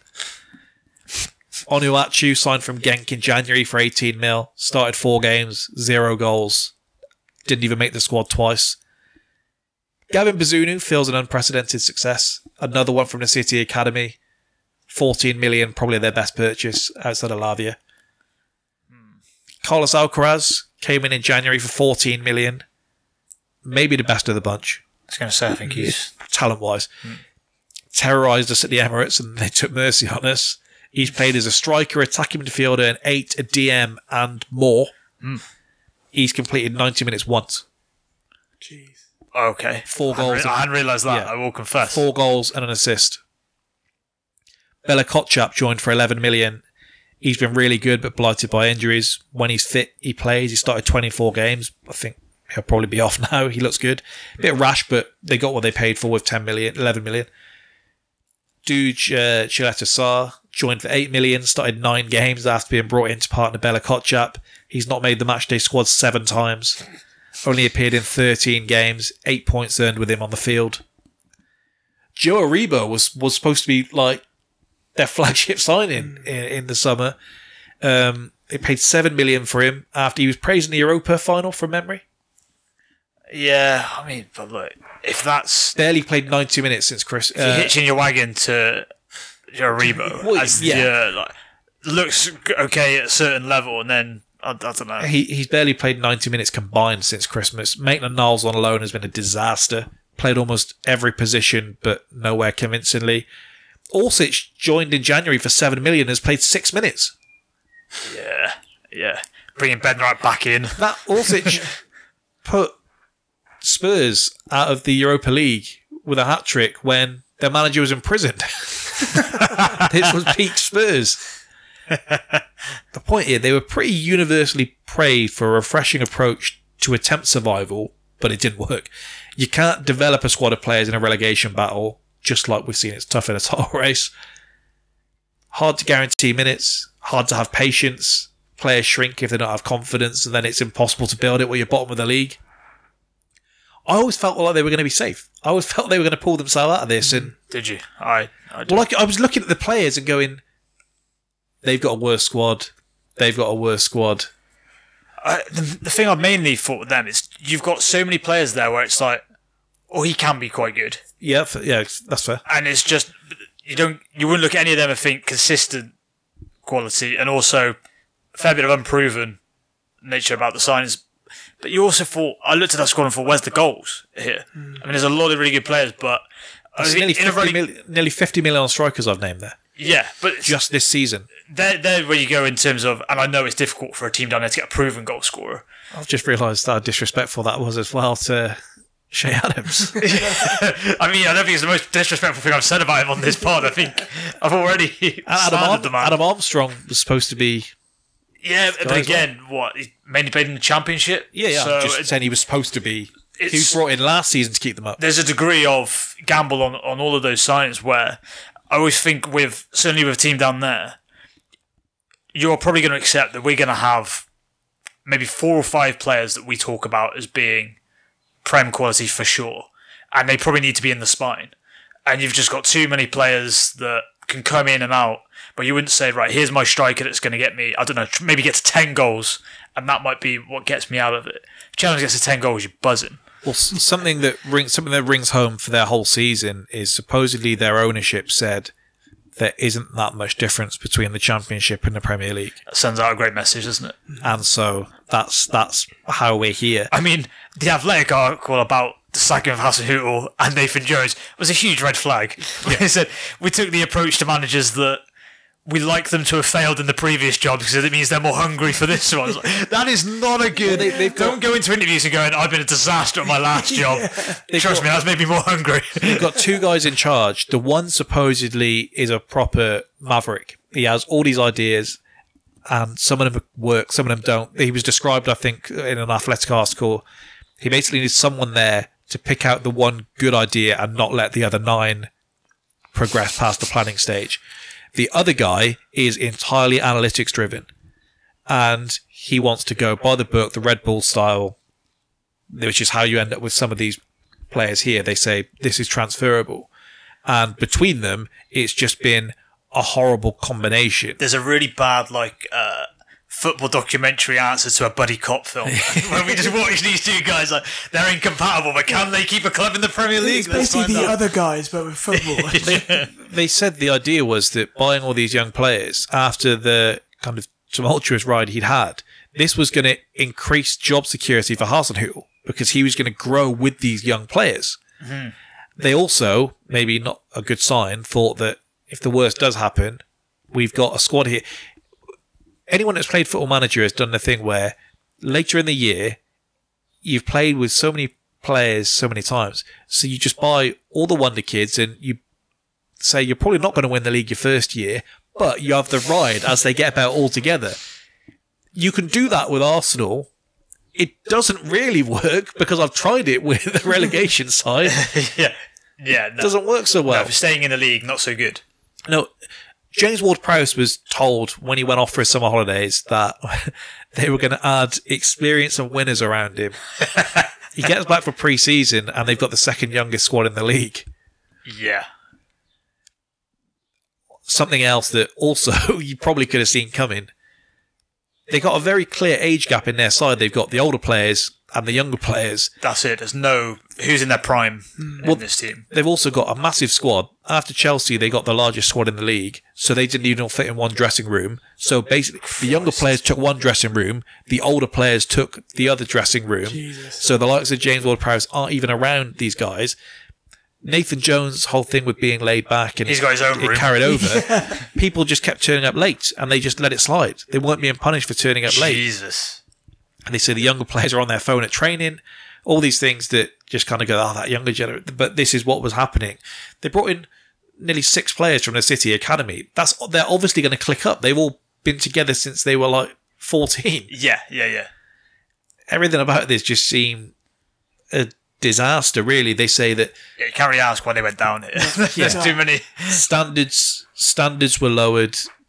Ward-Prowse, I don't know if you saw his interview from Saturday, said, I did. Yeah. I think if we look back and say, was everything done right on the football field, we could have done more. And it's like, or were we all given our maximum or something like that?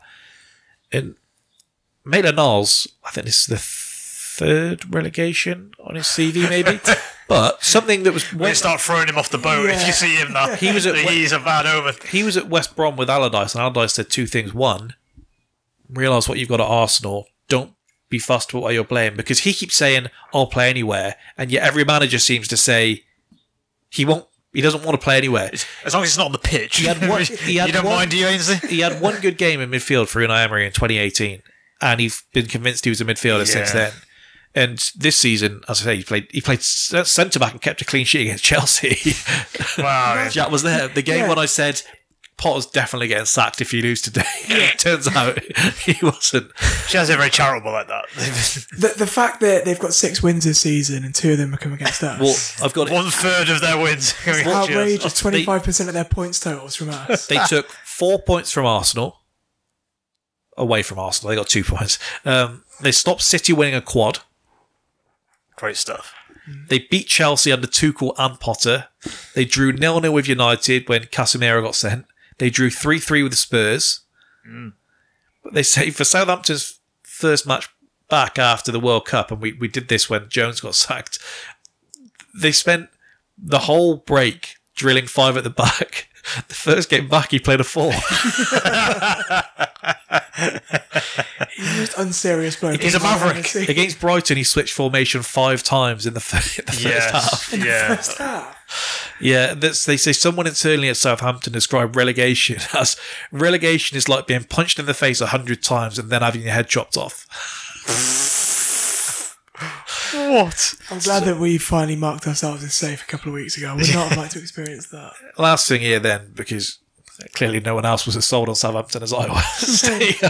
No. I didn't know any of this beforehand, obviously, or maybe I got too much faith in Shea Adams. Yeah. I think you probably did invest too much stock in all of those signings, not all of them, but most landing, whereas I think you'd have to accept when you're signing those type of players, that should be complementary to certain players that you sign. When they sign, for example, Danny Ings, you'd go, that is a proven Premier League striker of a certain level that will get us goals. Their thing was, you can only lose so many players like that and take a gamble on a replacement so many times before it doesn't work out. We've seen it every time. In isolation, Romeo for Lavia works. Yeah. That should. Absolutely. But the guys like Joe Aribo is 25. He was supposed to be the experience. Orsic is 30. He was supposed to be the experience. If you look at that and say you've got a team you're a bit questionable going into the summer. They're going to be the ones that are going to fix this problem. I'll go, well, that's a team that's going down there. Well, also they're your sort of prime players. Several of the experienced guys they got didn't speak English. So the guys they were bringing in to have an influence on the dressing room couldn't have an influence on the dressing room. They weren't even in the same dressing room. Yeah. There's a bit of a malaise around Ralph at the end of last year where we were saying that he's going to be vulnerable. If they start badly, the fans already are turning on him a bit.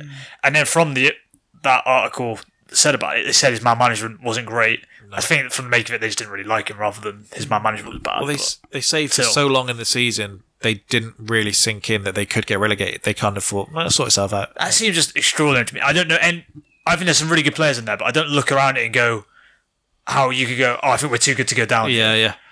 Whereas I could see someone, I don't know, when West Ham were in the mire, I could see that they might think, this team probably is a bit too good to be in here. I can see how you might think that. I don't see that with Southampton. Last thing, and I said it was someone who I'd be half considering if I sign in like Lavia or Alcaraz for us. But maybe that's a reflection of our midfield. Well, I got some players here. If you tell me where their ceiling is, whether they'll go, who they'll go to.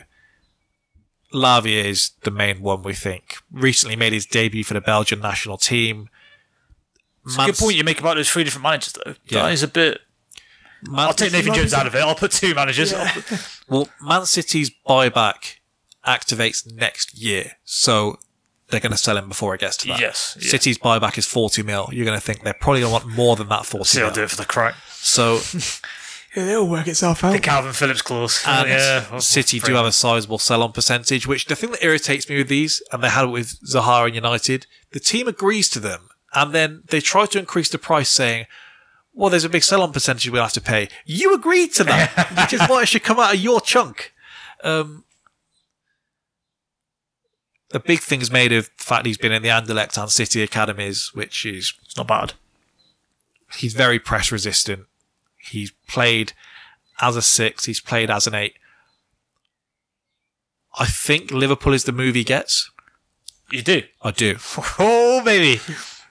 I think it would be a big mistake if you think he can come in and be your 6 from the jump. Have you seen Fabinho this year for rolling with anything? I think he, in the future, can be kind of the level raiser. I think immediately... We will have to accept... this is not the finished product.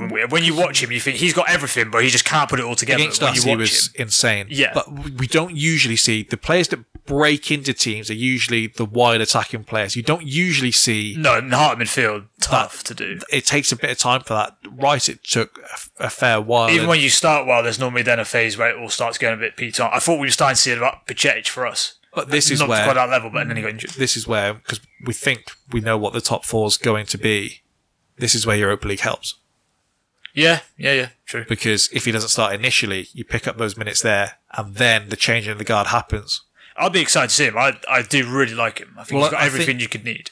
I think if I accept we're not getting someone who's the finished product, because we don't appear to be doing that. I would pay the money for him over the money for Paulinho when the age comes into it. Yeah, I think agreed. you could expand his game more. Yeah. And look, it seems like no one was serious at Southampton, so maybe you take some of that into it. Yeah, you're right. So I don't know.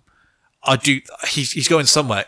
This morning when I was thinking, I thought Chelsea, because I think because why not? I'm going to touch wood now. I don't think Declan Rice is going to Chelsea, and I think they've realised we can't give too much defensive responsibility to Enzo. I mean, maybe we should expect a bit more running from a £120 million player, but but they seem to not want to do that. So I think they want someone in there that can provide some more legs and protection. And I think Chelsea are going to, I think for a while, at the start of the window, they're going to pretend they aren't going to just chuck cash around towards the end of the window they're going to. So I just think for a lot of the targets, you may be out of that frame, because I think you've got Arsenal, Liverpool, United in the Premier League alone that want midfielders. Yeah. So Chelsea aren't going to be at the top of that pile. No. So I think Lavia, you could sell that. You're trying to sell a project from a Chelsea perspective. When it fits in with what you're doing as well. When you can see what the project looks like, and it looks like complete shit, you're probably not going to be that sold on it. I think the Declan Rice thing, you're right. I think he wants to leave West Ham for Champions League football.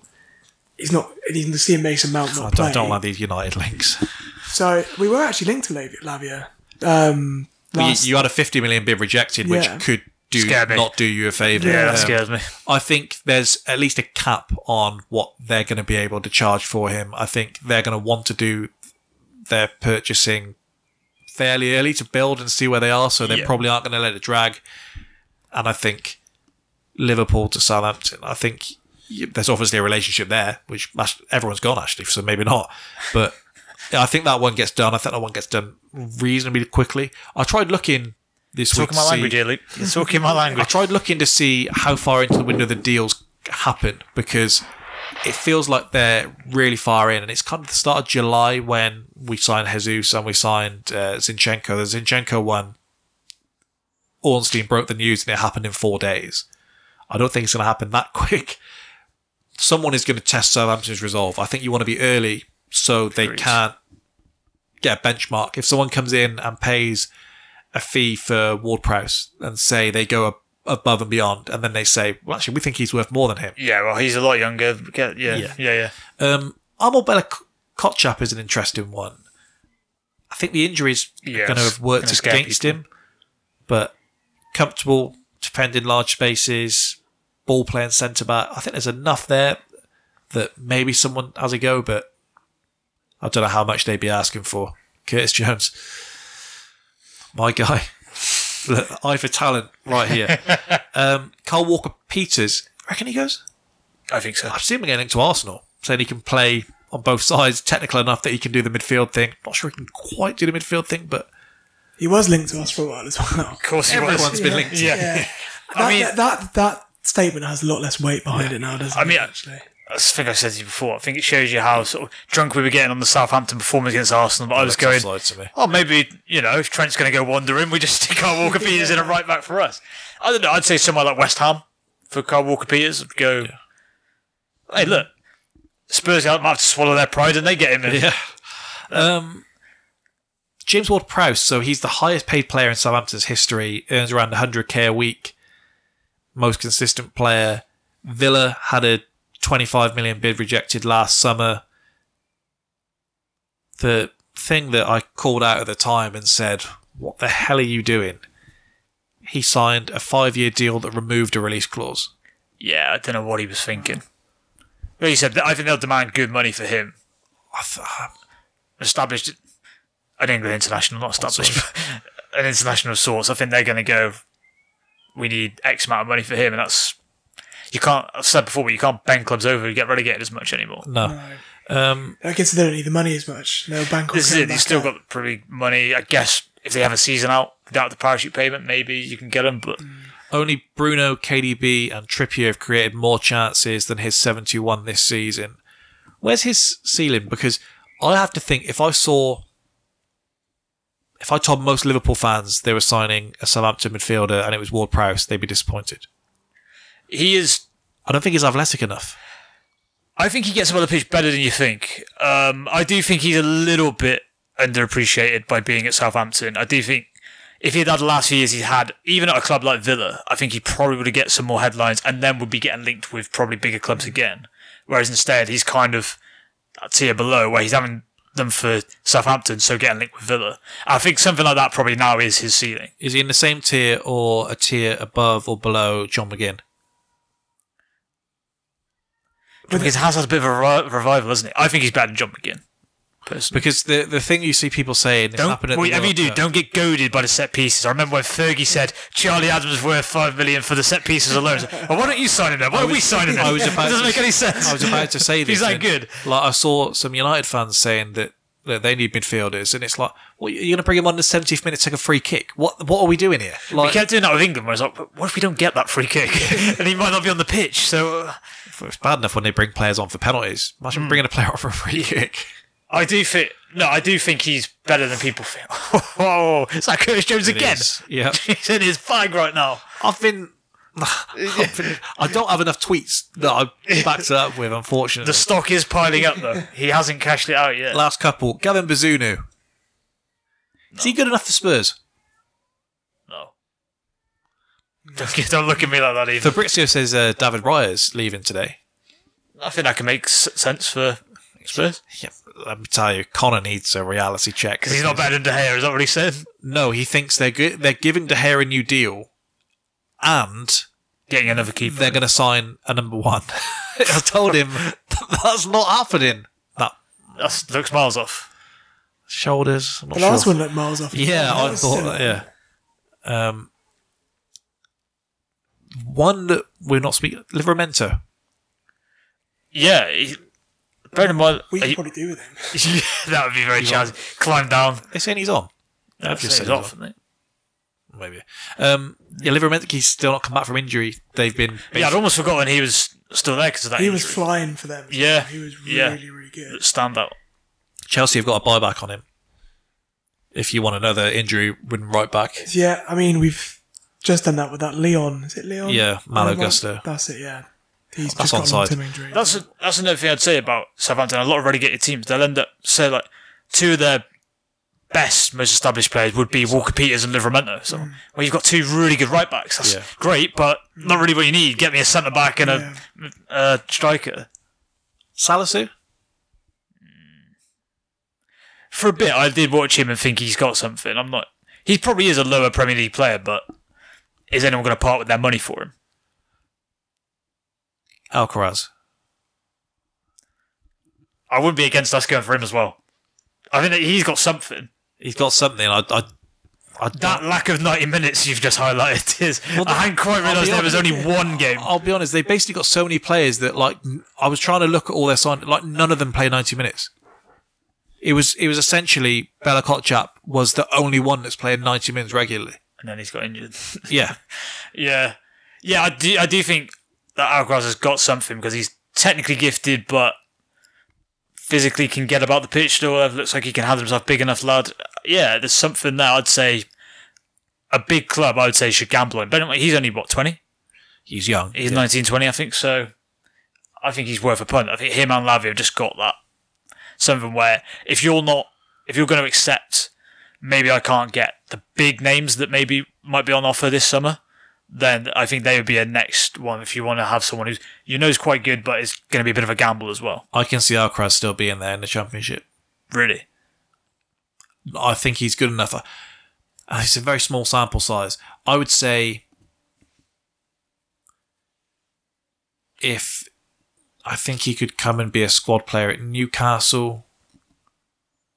I'm basing him on what I think Almiron is, not when he's just in his freaky form. I don't think we would look at him if Reece Nelson went. I just don't think he's going. I think the money they may ask for him, or they may make enough money where they can say, we want to do a Burnley, want to come straight back up, you're young enough, we'll let you go in a year if we don't come back up, which people have fallen for before. But I like his versatility as well. So he can be moved around. The thing with him, someone is going to fall victim of, we've sold this player, we're not going to sell everyone. Kind of the thing that a Dortmund player has every summer is like, well, we've just sold this guy, you're going to have to wait 12 months. So. That's probably going to happen to one of the Brighton players.